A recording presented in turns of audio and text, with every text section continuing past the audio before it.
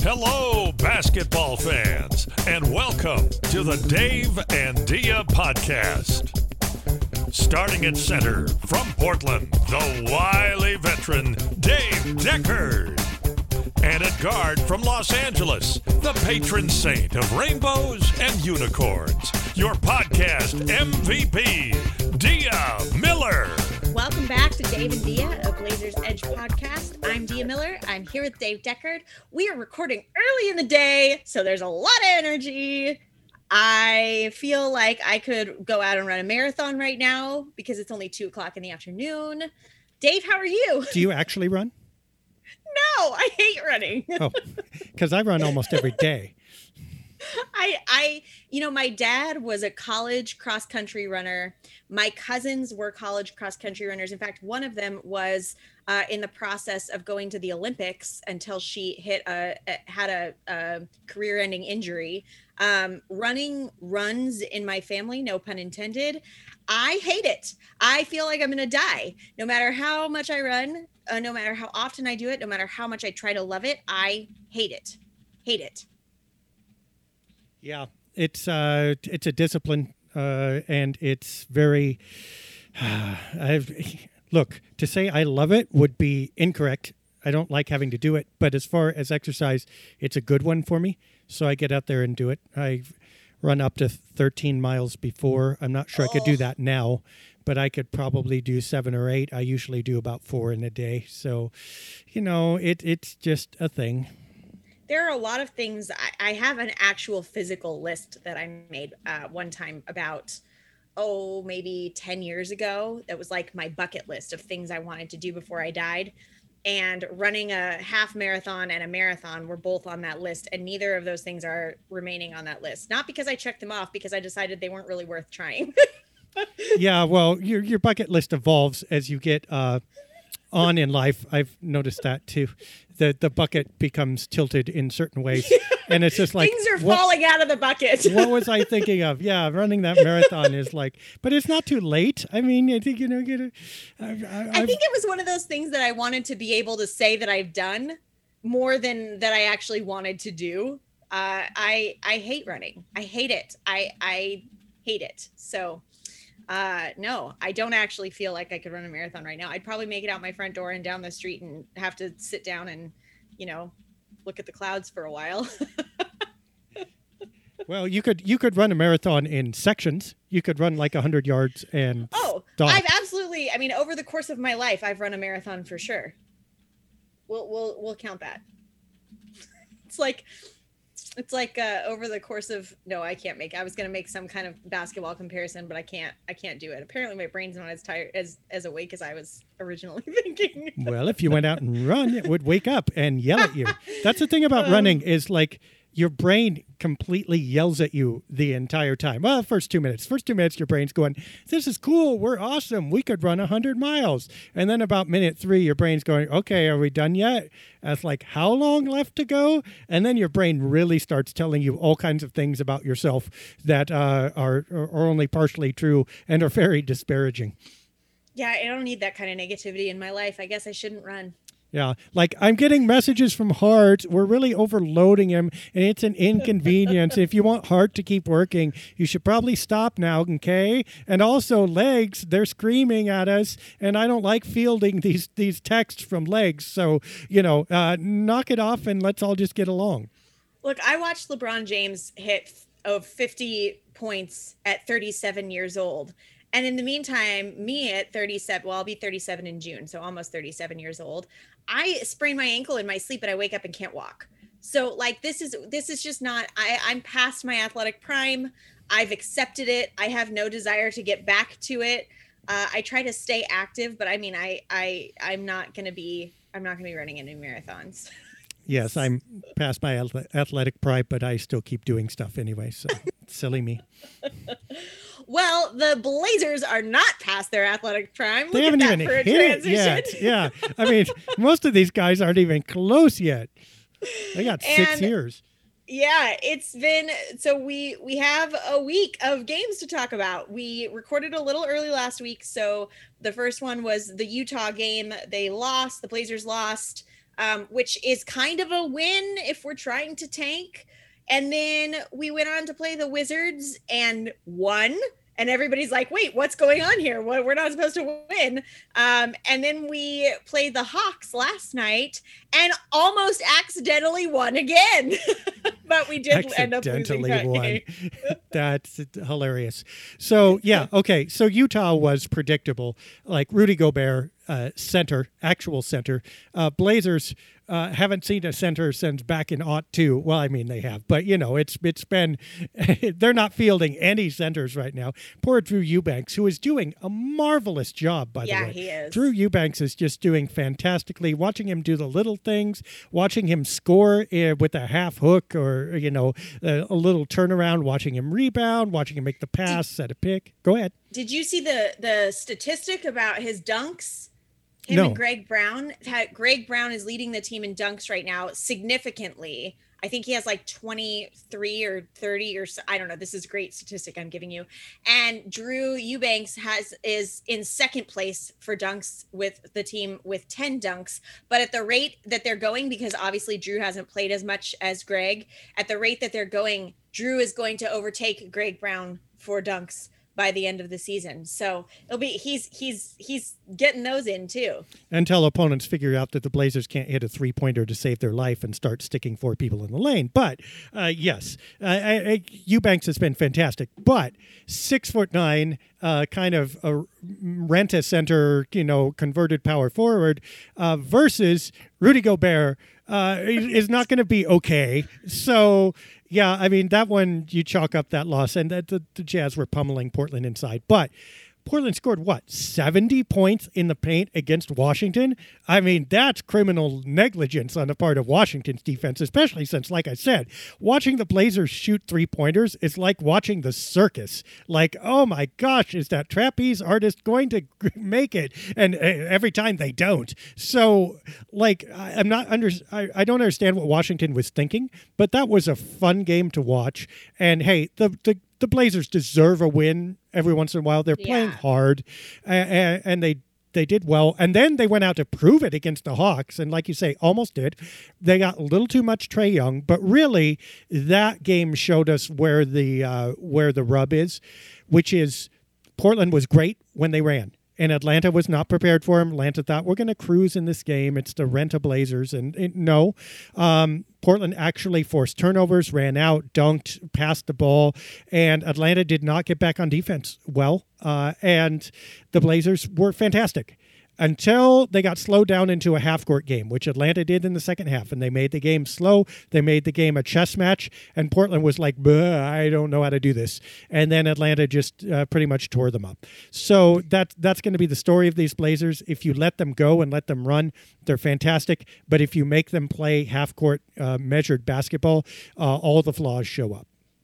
Yeah, it's definitely been fun to watch these last few games. I think there's been a shift, at least for me. I think we talked about this briefly on the podcast before, but there's been a little bit of a shift for me where I'm watching them differently. I'm cheering for them differently, knowing that, at this point, we're probably going to lose the majority of the games, and that's kind of on purpose. Again, I reiterate the fact that it's not on purpose of the players. The players are not tanking. And this is evidenced in these last few games. These guys are out there playing for their lives. They're playing for their career. They're playing for their contracts. They're trying to do the best that they can in order to be in the best place possible. And we're seeing that. It's really interesting when this was a conversation we had last season, or we've had before, about guys on the court with Damian Lillard.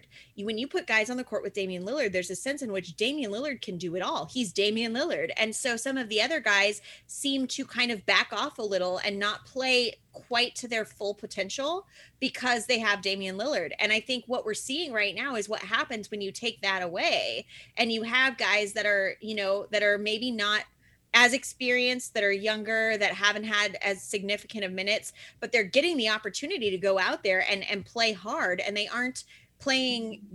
There's there's no expectation of them. There's no Damian Lillard currently playing with them. There's no, like, they get to go out there and just play their hearts out. And that's what we're seeing. And honestly, it's really fun to watch. I am finding that I really enjoy watching the games a lot more this way than when we have a stacked roster, or stacked as it's been, and we're struggling. This is more fun. Josh Hart has been one of those guys where he was an unexpected pickup. I wasn't really sure where we were going with that. I wasn't sure if we were going to keep him long term or if he was going to come in and move out. Looks like they're planning to keep him long term from everything they're saying. And he is just, man, if ever there was a player that came in and found his spot with this team, he just slid right in there and fit in. The fans love him. He's playing his heart out. He went for, I mean, he's had over 40 points now twice in a row. No, he had 44 one night and 31 the next. Oh, so close. But he's, I mean, that's really 44 points. That's a lot of points to score. And he went out there and did that. I think it was his personal high. So, you know, he's coming in and really finding his place here, and Portland loves him. Yeah. Part of that, of course, as you say, is the space around him, that he has any shots he wants to take, he can. But he's been running plays. He's been initiating plays is what I want to say. He's also been on the receiving end, kind of catch and shoots or cuts. So he's gone both ways. He'll obviously be more on the second than the first when everybody comes back healthy. But he can do either, and that's the point. He's been confident shooting outside, if not exactly effective. He's not been bad. And cutting to the hoop, especially off the dribble, hey, he's pretty serviceable there, which is a skill that the new look Blazers are actually going to need even when Lillard and company come back, because they don't have CJ McCollum anymore, right? Obviously, Anthony Simons can do it, but this is not Dame's. Dame is not going to be a go-to-the-hole guy a ton anymore, right? Simons actually prefers to shoot the three, and Hart can be one of those guys who, you know, gets to the bucket. That's good. He also plays defense, and he also passes. So kind of a utility Swiss Army knife, but he's shown that little spork in the Swiss Army knife is really, really shiny and maybe gold-plated with this, 75 points in 2 games. So, yeah, I mean, I don't see why they wouldn't continue to keep him. There's no reason to trade him away, and you either use him on your squad or he's now looking like really attractive trade chip. That he's done everything that you could imagine. And so that was obviously a big plus for Portland, even though they lost CJ. Yeah, I'm excited. I'm at the point now where I'm getting really excited for next year. Like, looking forward to having Nurk back, having Dame back, having Ant back, having Nasir back, like having these guys back that I really miss watching them play.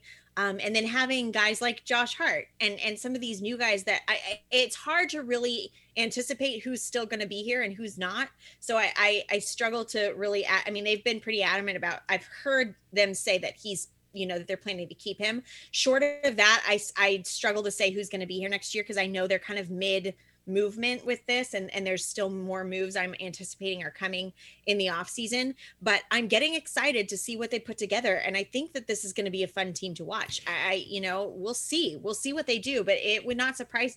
I'm not going to get ahead of myself yet. I'm just getting excited. There are not that many people they can move, frankly. Yusuf Nurkic is a free agent, so he'll either stay or go, but they won't move him unless they sign and trade him, and that's not real common nowadays. Damian Lillard, of course, would be the big one, that one we talked about already. There's Hart. No reason to move him unless you're going to, obviously make a trade with him. That's certainly a possibility. But unless they have, who are they going to get that's a better fit alongside Lillard? Unless a star comes available, you probably don't have to worry about that too much. Anthony Simons, again, free agent. He's not really tradable. I'm not sure who else is left who has a lot of trade value. I just meant of all these new pickups, all these guys that, they've got Justice Winslow and they've got Keon Johnson and they got all these guys that we don't really know where they're going to shake out. Right, but you can tell by you could tell by contract. I mean, Justice Winslow has one more year left. They'll be paying him, and they'll probably keep him at $4 million unless a super attractive trade offer comes up. Keon Johnson is on his rookie contract, staying. Nasir Little, staying. I mean, again, the asterisk is if there's a sweetheart deal, but literally the Blazers are operating solely by contracts now, almost. There's no reason to get rid of anybody who has a reasonable contract because you're not going to gain anything from it unless there's a really great trade. So, yeah, I mean, I think that a lot of the roster we see now as far as significant players is going to be the roster they start next year with. The minimum contract players, probably not. And that's half the roster, granted. But look, if you're talking about the top guys, they're cemented in absent a trade. Right. I wasn't really talking about the top guys. I'm talking about the bottom ones, the guys that are kind of new. We don't really know where they're going as far as trade. That's what I'm talking about. Like, I don't think they were done trading. I think when the deadline hit, they were still, I mean, even they said there were a couple guys they were targeting. They weren't able to work out deals for. So that's all I say. Like there still could be movement in the off season. There could be, but I mean, the trade cupboard is either Lillard or Hart or Bear at this point. There's not a lot of moves left because those minimum salary guys, first of all, won't be with the team. I mean, they'd have to re-sign them. I guess Nasir Little, he's another one. Keon Johnson is another one. But again, how much are these guys really going to draw? There's not a big trade out there that's going to center around Little and Johnson. So I think actually we're pretty set. X out all the minimum contract guys, give or take a Drew Eubanks. And then, the top guys pretty much stay until they're moved. Let's talk about Trendon Watford. Trendon Watford has been exciting, in my opinion. He was, I love stories like Trendon Watford. He was undrafted and then they pulled him up and here he is and he is playing so many minutes and he's playing so well. He's now, I got to write these things down when I read them. But I saw something yesterday that said he's the first rookie since Damian Lillard to have this many 20-point games in a row. I don't remember how many it was though. I want to say it was like 5 or 6, 4, 5, something like that. So he's being consistent. That to me shows consistency and that's great. And it's not like, I know we're not playing our full roster, but the teams that we're playing against were kind of out of that phase where everybody was out because of COVID and it was just up in the air. Teams are mostly playing their rosters again. So they're matching up against, the full rosters of most teams or mostly full. And he's really being consistent and really contributing. And I cannot say enough how valuable this time is for guys like Trendon Watford. This time that he's getting to play consistent NBA minutes, game after game after game after game, that's really going to pay off in his confidence, in his skill set, in his consistency. That's going to pay off when he goes to play next year. He's going to have so much more confidence than if he'd sat the bench all year while everybody else played. He's getting that he's seeing it and he has there. That's the upside to a season like we're having is there's not really a lot of expectation on these guys and they know it. So they can go out there and not be afraid that they're going to mess everything up. They can go out there and just do their thing and get the experience and build that confidence. And next year, when they're playing beside Dame and beside Nurk and Ant and Nasir and these guys that are a little bit more experienced with this team, they're going to have that confidence from the season that they have under their belts. So that's a really big upside to what's currently going on. And I'm excited about Trendon. I think he's going to continue to be fun to watch. He's been a fun player and I think he's going to play significant minutes even going forward next season. Yeah, the points thing. Okay, no other rookie is going to get enough shots since Damian Lillard came on board to score that much, okay? But the fact that he can do it is a revelation or is a feather in his cap. Because, look, somebody's going to score points on this team. The Blazers are not going to score 70. An NBA team will score 100 and divide that by the number of players who play, and anybody who plays is kind of going to get that. But that it's Watford fairly consistently. And as you say, the confidence that builds in him, that's big. the thing about Watford that surprises me is that quite a few people seem to be on the bandwagon that he's not really a great athlete. And I don't understand where this is coming from. I mean, I understand that athleticism nowadays is defined by either lightning quick or can jump out of the gym like Greg Brown III. And Watford isn't either of those things. But he is strong. He seems to have stamina to burn. I mean, he's one of the guys where if you look at his play in the fourth quarter and how he's shooting the ball and how he's running, it looks real similar to his play in the first quarter. I mean, it's just, he does not appear to get tired. He's able with his body to set screens, to absorb contact. He's not as strong as he's going to be, but he's still not bad. And he can dunk. I don't get this. I don't get this. He's not an athlete. He looks like an actual NBA athlete to me. Comparing him to like Buck Williams is silly because Buck was an all-star and a physical specimen. But Buck Williams was not necessarily lightning fast, nor was he a huge dunker, but he was a real athlete. And I think with some conditioning, some strength work, and just growing into himself, that Watford, I mean, he won't be Buck Williams, but he will be, I think, that kind of athlete. And there's nothing not to like about him. And I'm not worried about him a bit. I think here or somewhere, he's probably going to find a role on an NBA team that matters. Will he start? That's up to him and situation. But can he play 20, 25 minutes a game for just about any team in the NBA? I believe that he will do that. Yeah. Yeah. The whole idea of somebody being athletic or not athletic, I wish we could come up with a different word for that, because there's not a guy in the NBA that's not athletic. Like, I get what they're saying. I get that wording for that. I understand what they're saying. And I agree with you. I think Trendon is, the guy is just bouncy energy from start to finish. And so it is interesting to hear that. But yeah, he's been fun. I think he's really making a name for himself. I'm seeing his name show up a lot more as people are talking about the NBA and basketball outside of just Blazers fans this season. And I think that's always a good sign too, when you start to kind of create rumblings around your name outside of just the fans of the franchise. That's a big deal. And you know what I like, from what I've been able to tell so far, his mind. He seems to have a mind for the game. Yeah. And why that excites me is because besides a decent level of athleticism and commitment, you know what you need to be a good defender? You need to be able to anticipate, read the game, and you need persistence, okay? Not giving up. And he seems to have both of those things at a reasonable level already. And I think that could actually be built on. And Watford could, now I'm not saying he will, but he's as close to a player as I've seen come along in a while of like, okay, this guy could be the total package. Maybe not a superstar, but this guy could be the guy who scores well, who really helps out everybody else in the offense, and who also defends well and is able to rebound, like all the tools right there.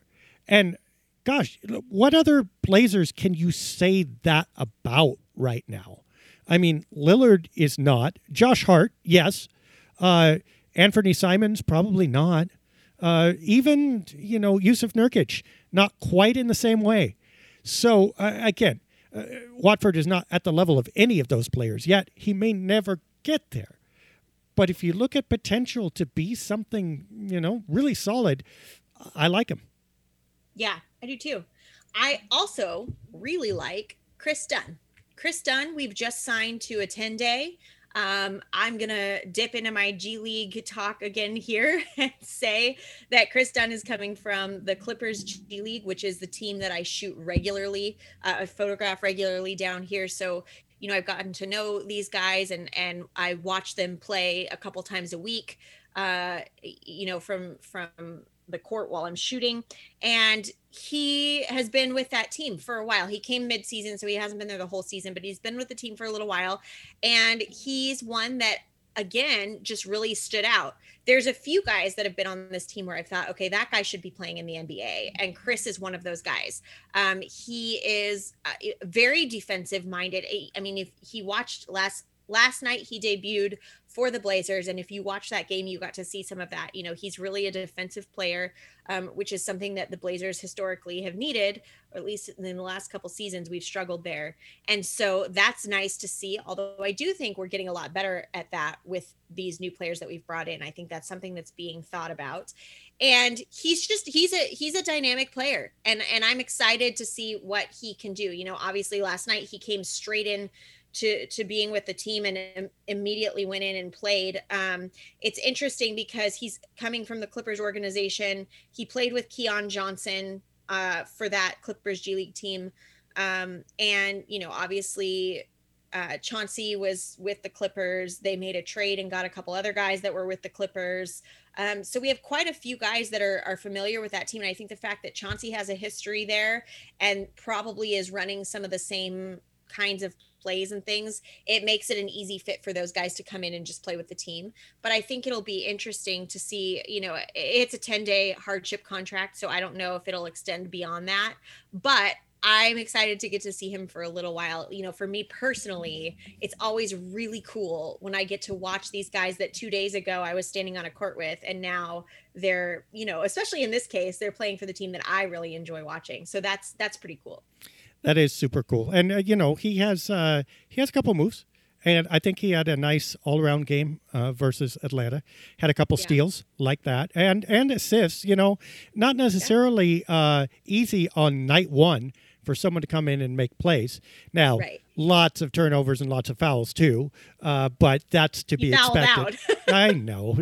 I've seen him do that before. I think he again, you know, when you get guys that are playing aggressively, sometimes that's going to happen. Yeah, especially when you're the new guy on the floor, NBA refs are going to go, no. But sure. I mean, I think he had an okay first night. The guy who really, I think, showed something extra against Atlanta was Brandon Williams. He is. Oh, he got to the hole. If you have not seen that game, you should go back and look at it a little bit and just watch what Williams does. And granted, he's been scoring big for a month now, but his moves to the hoop made it seem like he was on 1.5 speed and everybody else was on normal. And that was an area of his game. It's kind of come out a little bit, but he really showed it consistently against the Hawks. And it's like you're going, okay, Trae Young scored 44, but there was one point guard who was just baking the other team, like, you know, in a hot oven when he was headed to the rim, and that was Williams. And, you know, gosh, the number of point guards who have come through Portland auditioning for that backup role and have never been able to stick, so we're still going, Seth Curry, we miss you. And it's like, okay, maybe this guy's the guy. And that would be interesting. Now, his point guardness still needs some work. He still, as a playmaker and defensively, still needs some work. But gosh, instant microwave offense off the bench, you know, he's showing something. Yeah, he's one that just kind of I didn't catch when they initially brought him on. Usually I'm following what's going on and I see those things, but he's one that snuck through there was a lot that was going on and things were happening really fast and I just missed it. And all of a sudden he was playing with the team and it was like, wait, what happened here? And I've been impressed ever since. I mean, he is just, it's got to be such a cool feeling for these guys to get to the place where they're getting the opportunity to do this. And especially, again, in this sort of circumstance where they're getting more minutes than, you know, some of the more younger, unexperienced players would normally get. And to be able to go out there and just they are taking full advantage of this opportunity. And I love it. I am loving watching this happen. And I think he's one that's really, really, again, getting good use out of this time and this opportunity to really develop his game. Yeah. I mean, and as you say, this is the bonus to not caring about wins and losses. I said this too, and I've said this in a couple recaps. The Blazers are playing so naturally meaning that everybody out there on the floor is going after it, and especially on offense, is taking their shot without concern. That's really pretty rare for a group of people who are brand new, especially people who are trying to make the league. Always looking over your shoulder, trying not to make the wrong play instead of going and making the right one. And look, the mistakes are plentiful enough that they just become white noise. The good things, though, are standing out. And I think that's credit to the coach that at this point he's implemented a system that people can understand, but also that he wants to see something from them. Like, okay, you go out and you take your shot. If you miss your shot, fair, but I want you taking it. And let me coach you. Let me pull you out. Let me do whatever. You don't discipline yourself. You don't edit yourself. Go out there and you write what you, or not write, but you shoot what you shoot. Right. That's good. That's exactly what the Blazers need. And that sense of joie de vivre, that c'est la vie, French basketball stuff. You don't often see that in a team that's going to lose and that is in this situation. So full credit to the team and to the coaching staff for creating that kind of environment. And darn it if they don't win or almost win every once in a while. Yeah, for sure. It's this season has unexpectedly turned into fun basketball. Right. You know, when we started seeing guys go down and Dame first, obviously, and then the dominoes fell, it was discouraging and a little bit depressing as a Blazer fan to have that realization of what the season may look like. But what's ended up happening is it's been fun basketball. And I just really am grateful for that. I'm grateful that the season's turned out to be fun as opposed to what it could have been. Well, it's a mental, emotional shift that we made a third of the way through the season, and that everybody else, I think, followed. Part of that definition of fun is because there are no expectations of winning. If you were expecting a winning season or the Blazers to do well, this would not be a fun season. And by the way, as fun and interesting as this is, I don't think there's anybody suggesting that this will turn into winning basketball anytime soon. And in fact, even with Brandon Williams and Trendon Watford or whatever, even with Josh Hart, absent a major injection of talent, this is not going to turn out to be successful. But one can at least, if you're starting from zero, which is pretty close to where my expectations have gone now, look, there are little things to like about this that might turn into big things later, depending on the scenario and situation. But unless things change radically this summer, which, unlike you, I don't think that's going to happen. Give or take the draft picks. The draft picks. I'm not saying radically. Well, I mean, but they need to. That's what we're talking about is trade, like big trade. But this is still a decline. This is still a reset going on here. But you can begin to see the positive motion in the reset. And I think when that happens, that's all anybody can ask. Yeah. Yeah. We've also got Drew Eubanks, who's another one that's been on 10 days. He's had 2 10-day contracts. Usually that would be the end of that. They would have to make a decision about him as far as signing him for the rest of the season or not. But with COVID and all the things, they've dropped those restrictions this season. And so he has been signed to a third 10-day contract, which is, I believe, unprecedented. And I don't think that's in normal years. They don't do that. So that's something that's just happening this season. But he's been signed to his third 10-day contract, and will continue to play with the Blazers as of now, which I'm glad to see, because like you said, or like we said earlier in the podcast, he's been contributing and he's been really making a difference out there, especially when we don't have a center. Portland's big 3, Watford, Williams, and Eubanks. I mean, who would have thought? Obviously, Josh Hart, you're in there too. I get it. But the Blazers have a big 3 now. It's like, what the heck? But yeah, Eubanks, look, his ceiling is more limited than Watford's. But I've learned this. Look, I haven't hung around a lot of professional players. I'm not going to oversell that at all. But there's a look and an attitude that professional players have. And it's just that kind of thing where throw me in the middle of the ocean, leave me, and damn it, I'm going to swim. I'm not going to, I may go under. I may get eaten by sharks, but those sharks are going to find me swimming. And it's not always like a real demonstrative thing, like I'm going to fight. I'm going to go fight, win.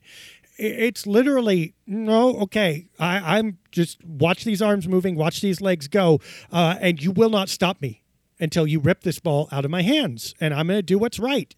And I'm going to keep playing. Eubanks has that kind of. It feels like Eubanks just look. I'm going up against a 7'2" center who blocks shots. Okay, here's my hook shot. Get it if you can, but I'm putting it up. You outweigh me by 50 pounds. Okay, but we're both fighting for this rebound. My NBA career is on the line perhaps here, and I need to make a good impression. Fine, I'm gonna make a good impression on this play by passing the ball to the guy who is open. Okay, again, how many of those little things, nuances, and how much of that commitment have we missed over the past few years, especially from players with much higher profiles who have been brought in to fill roles? This guy appears to not only fill the role, but really with commitment and with relish and with that kind of professional athlete, this is what I do, try and stop me. There's something really attractive about that. I've got to respect that. Yeah, I agree. He's I keep saying fun to watch, but we've filled the roster with guys that are fun to watch, frankly. And I agree. I think you just nailed part of why this season has been so fun, because you've got exactly that. You've got guys that are kind of improbable in this situation. They're going up against, I mean, Trendon Watford guarding LeBron James was one of the highlights of my season. He went at it too. Did you see that? He did. And he did it well. And you can say what you want about the Lakers currently. We all know that they're in a state of disarray, but LeBron James is still LeBron James, even at 37, as based on the fact that he went out and scored 50 points, relatively within a couple games of each other. And Trendon Watford held his own. And I think that there's something really cool about watching these guys that nobody really knew as of last year, or weren't even in the league in some cases as of last year, coming out here and just throwing themselves into the Shark Tank.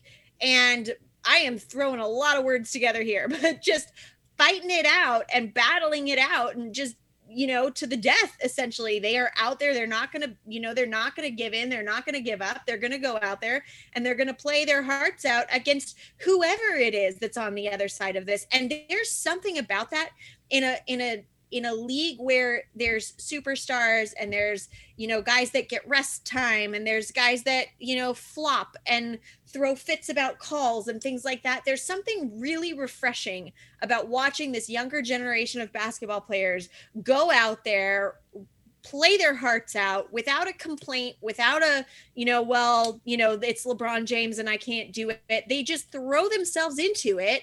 And we're seeing results from that. And I think that those are results that are going to pay off in the long run. And it's just really, it makes it really fun. It feels pure to me. It feels like guys that just want to be there. They're fighting for their shot and they're going out there and giving it their all night after night after night. And I love that. Did you watch LeBron when Watford tried to guard him too, or guarded him? It was hilarious. LeBron's like, I need to check your ID first. I don't know who you are, but he does now. Yeah, he does. And Watford made him miss a couple times, but it was just like, I don't know. There was a moment there where LeBron was ready to dismiss him, and Watford just showed no fear. He didn't go harder either. He didn't really. You could tell he had his chest out enough to where he's going, you know what, I'm legitimately going to defend you. I am not playing at this, and I'm not in awe lining up next to you, or at least I'm not going to show it. But he didn't do that thing where he's like, you're LeBron, so I'm going to go super extra hard at you and absolutely he just did what he knew how to do. Yeah, and it's like that. It was just, a moment. And you could watch it play in the subtext. And you got to think that maybe, I mean, I don't think it affected LeBron one way or another in terms of walking away from that game. He's still LeBron. But in that moment, there was almost a little nod going on there. Like, okay, that's nice professional basketball there. I like it. Yeah, I think back to the bubble when Wenyen Gabriel was going against LeBron James and LeBron gave him a bloody nose. There's footage of Wenyen coming off the court and saying, "Did you see that? I got a bloody nose. I've never had a bloody nose before. LeBron James gave me my first bloody nose." And there's got to be this kind of cool sense of awe in being a rookie player and being on the court with LeBron James and being able to hold your own. You know, there are players in the NBA that are always going to hold some sense of awe. LeBron James, like him or hate him, is one of those players. He's one of the best players who's played the game. And so you have a rookie going up against him and holding his own. And man, I hope he went home and called everyone he knew and told them how well he played against LeBron James, because what a cool moment. I know that this wasn't from this week, but no, he didn't. That's not it. He's going to save video that he's going to be showing his grandchildren. Like, look what Grandpa did. Yeah. That's LeBron James. You know what that was? That's the guy on Mount Rushmore, and I stopped him. That's how good your grandpa was. Yeah, it's so cool. It's just so cool. Kind of related to that, I guess, throwing it back a little bit is, a big name in Blazers history and current is retiring. Bill Schonely, who was the original voice of the Blazers back in 71 when the 70. Blazers 70 when the Blazers initially became a team. He was the play-by-play announcer. He's gone on to do a lot of different things in his time with the team. But the one thing that I want to kind of spotlight, that whether you know who he is or not, you will know, is Rip City.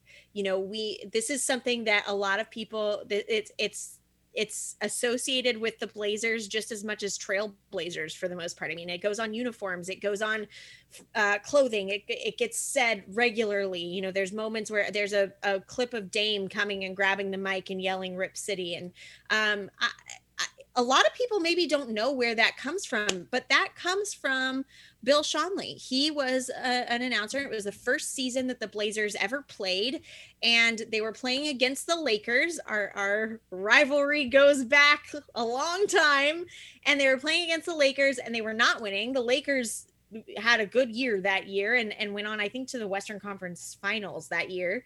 And the Blazers were playing, and it wasn't going well, but Jim Barnett hit and this was before there was a 3-point shot. This was like before the NBA recognized that there was a 3-point shot. But he hit a shot from very deep, and Bill Schonely just yelled Rip City, and it became a thing. He said he doesn't know where it came from. It just kind of came out. And that phrase was coined and used, and it's continued to be used over the years. He's also responsible for the bingo, bango, bongo, and some of those things that we don't hear so much anymore. But I remember as a kid, that was a big part of like the 90s Blazers and things like that. So there's a lot of rich history surrounding Bill Schonely and his part with the Trailblazers. So seeing him continue to be a part of this franchise this long, into his 90s, he's in his 90s now. He's been with the franchise since the franchise existed, and it's really cool to see how long he's been there. But he will be retiring now. Yeah, if we go back in the Wayback Machine, before internet and before, in the Stone Ages, there was TV, but not every game was televised. And that TV was, for the most part, pay-per-view. I mean, you would, if it wasn't nationally broadcast, and there were a small number of local games broadcast, but that was vanishingly small. In fact, in the 70s, it was none, basically. You couldn't see the Blazers unless you bought a ticket, Or once a year, maybe they would be on TV. Or they would also, sorry, cats get in my way. Once a year, you would get on. They would get on TV. You might see them then, or you could go to like closed circuit or whatever, pay. So the vast majority of people would not see them. What you had was radio, and what you had was that kind of word painting that the best radio play-by-play people did, and you felt that you not only knew the players, but knew the entire game through the description of whoever that voice was. And Bill Schonely, in his work, created legions of fans, entire generation of fans were present at those games through him. And they learned not only what happened, but how to love what happened and how to interpret what happened through him. He was their connection. That crescendoed, of course, in the 1977 playoffs when the Blazers won it all unexpectedly. But by the time they showed up on national TV, which, by the way, was very late compared. Now, again, every single playoff game, let alone every single game, is televised. You can watch it. Most people did not see the Blazers play Chicago or Denver. They would tune in when they hit the conference finals versus Kareem and the Lakers. And you already knew who they were. You recognized them because Bill had described them to you. And you were already in love with them, not just because they were winning, but because you felt like these people were in your house, in your living room, in your bedroom, wherever your radio was, every night they played. And this was the thing, too. You could be out and about. You could be in your car. You could be with other people at the beach, at river, whatever. And his voice would be the soundtrack for your sports life. So what he did should not be underestimated. The championship obviously brought life to everything. But the groundwork, the bucket in which all that joy went, was really framed in large part through him. And if it weren't for him, we would not have known the players, the team, or the game in the same way. Yeah. What a legacy to be leaving behind, you know, of somebody that has been with the team for its entire existence, and to have left such an impactful imprint on so many fans for so many decades. There are very few people who can say that they've done that. I mean, even the best player who played with the Portland Trailblazers didn't have the same longevity that this man did. And so to be, you know, to get to be there to witness every single great player that's ever played for this franchise and in the NBA, because he was watching them play against other teams. So he's watched every great that's ever played and ever come through and been a part of that. Man, there are not a lot of people who can say that they've done that. And this is somebody that, you know, is very special for Portland and Portland Trailblazers fans. So I'm glad that he's retiring. You know, it's always a little bit scary when you see some kind of headline come through about somebody that's older. You know, I read that and I thought, wait, oh no. And then I realized he was retiring and I felt much better. But it's really cool to get to see, you know, his career come to a happy end and be able to, you know, sit back and relax and maybe enjoy basketball on the other side for a while, on the other side of the broadcast, not of life. Yeah. Well, it's been a bit since, I mean, he's been an ambassador for years, but yeah. I would venture to say that Damian Lillard is really the only relatively Schonely untouched great memory in the franchise's memory banks. Everything Bill Walton championship era was very much enmeshed in Schonely. And even in the Drexler era, he was still the voice I mean, there were other means of viewing, and it was a different world. But still, it's that image of Clyde sitting with Bill Schonely at center court getting interviewed where you feel like, okay, this circle is complete and the franchise and the players are one. And it was only when Bill was there when that happened. Now, in the Whitsitt era, the early, early mid Paul Allen era, they had a falling out. And they went another direction. I think there was some bitterness there, and rightfully so. So you had some years with like Rasheed Wallace and the Jailblazer years where Schonely was less of a voice. But those weren't fantastic memories for most people anyway. And he came back in an ambassadorial role after and did a little bit of stuff. But by the time Lillard showed up, really Schonely had ebbed. And Dame really created his own field there. But that's the one. That's everything else that you know of the Blazers that's good, I think Schonely is wrapped up in. Yeah. I think, there's a lot that's really cool about being a lifelong fan of a franchise. There's a lot that's really cool. I know that in this day and age, a lot of people are players of fans. Well, yes, sometimes people play the fans as well. That's why we're here, trying to get some truth and logic in there. So much for recording at 2:00 and knowing, that my brain was going to work. There are people in this day and age. There are a lot of fans of specific players that, will follow players from team to team, or they like, the Golden State Warriors because of Steph, or they like the Lakers because of LeBron, or they like the Nets because of Kevin Durant, whatever it is. There are a lot of people who will follow that. And there's nothing wrong with that. If Dame ever moves on and is not a Trailblazer, I will be a fan of whatever team he is on to some degree. It's like the Pelicans with CJ right now. I'm a little bit of a Pelicans fan at the moment. So, I think that there's something to that, but it's really a special thing when you can be a fan of a team, no matter what, win or lose, trade or no trade, that's your team. That's where you are. That's who that's who you cheer for. And I think that guys like Bill are a part of that. There's still consistency even as players come and go, and you build attachments to other people that are involved in the franchise and the franchise itself. And he's been a part of that. So we wish him the best. And hopefully he'll still be around at Blazers events and things like that here and there. Very good. Well, thank you so much for being with us. We appreciate you, as always. Episode 70 is in the books, but we will be back with episode 71 next week, and hopefully we'll have some more exciting stuff to talk about.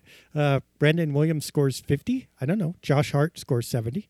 I don't know. If Karl Anthony Towns can score 60 on a team with other players, surely Josh Hart can score 60 on a team where only he's shooting. So we'll see. Anyway, we will talk to you. We will talk to you. We almost made it through the episode, Dave. We almost without what? What did I say? We'll talk to you later. All right. We'll see you next week. A Hader sees an opening down the lane, moves towards the hoop, but then Dia comes out of nowhere to swat the shot attempt away, saying, "Get that weak stuff out of here." Dave scoops up the loose ball. Now it's a fast break the other way with Dia. She's flying down the court. Dave sends her an alley-oop. She jams it. Boom! Shakalaka! The crowd is on its feet saluting Dia. I tell you, if she isn't the Rookie of the Year, they really ought to just stop giving the award. What a talent!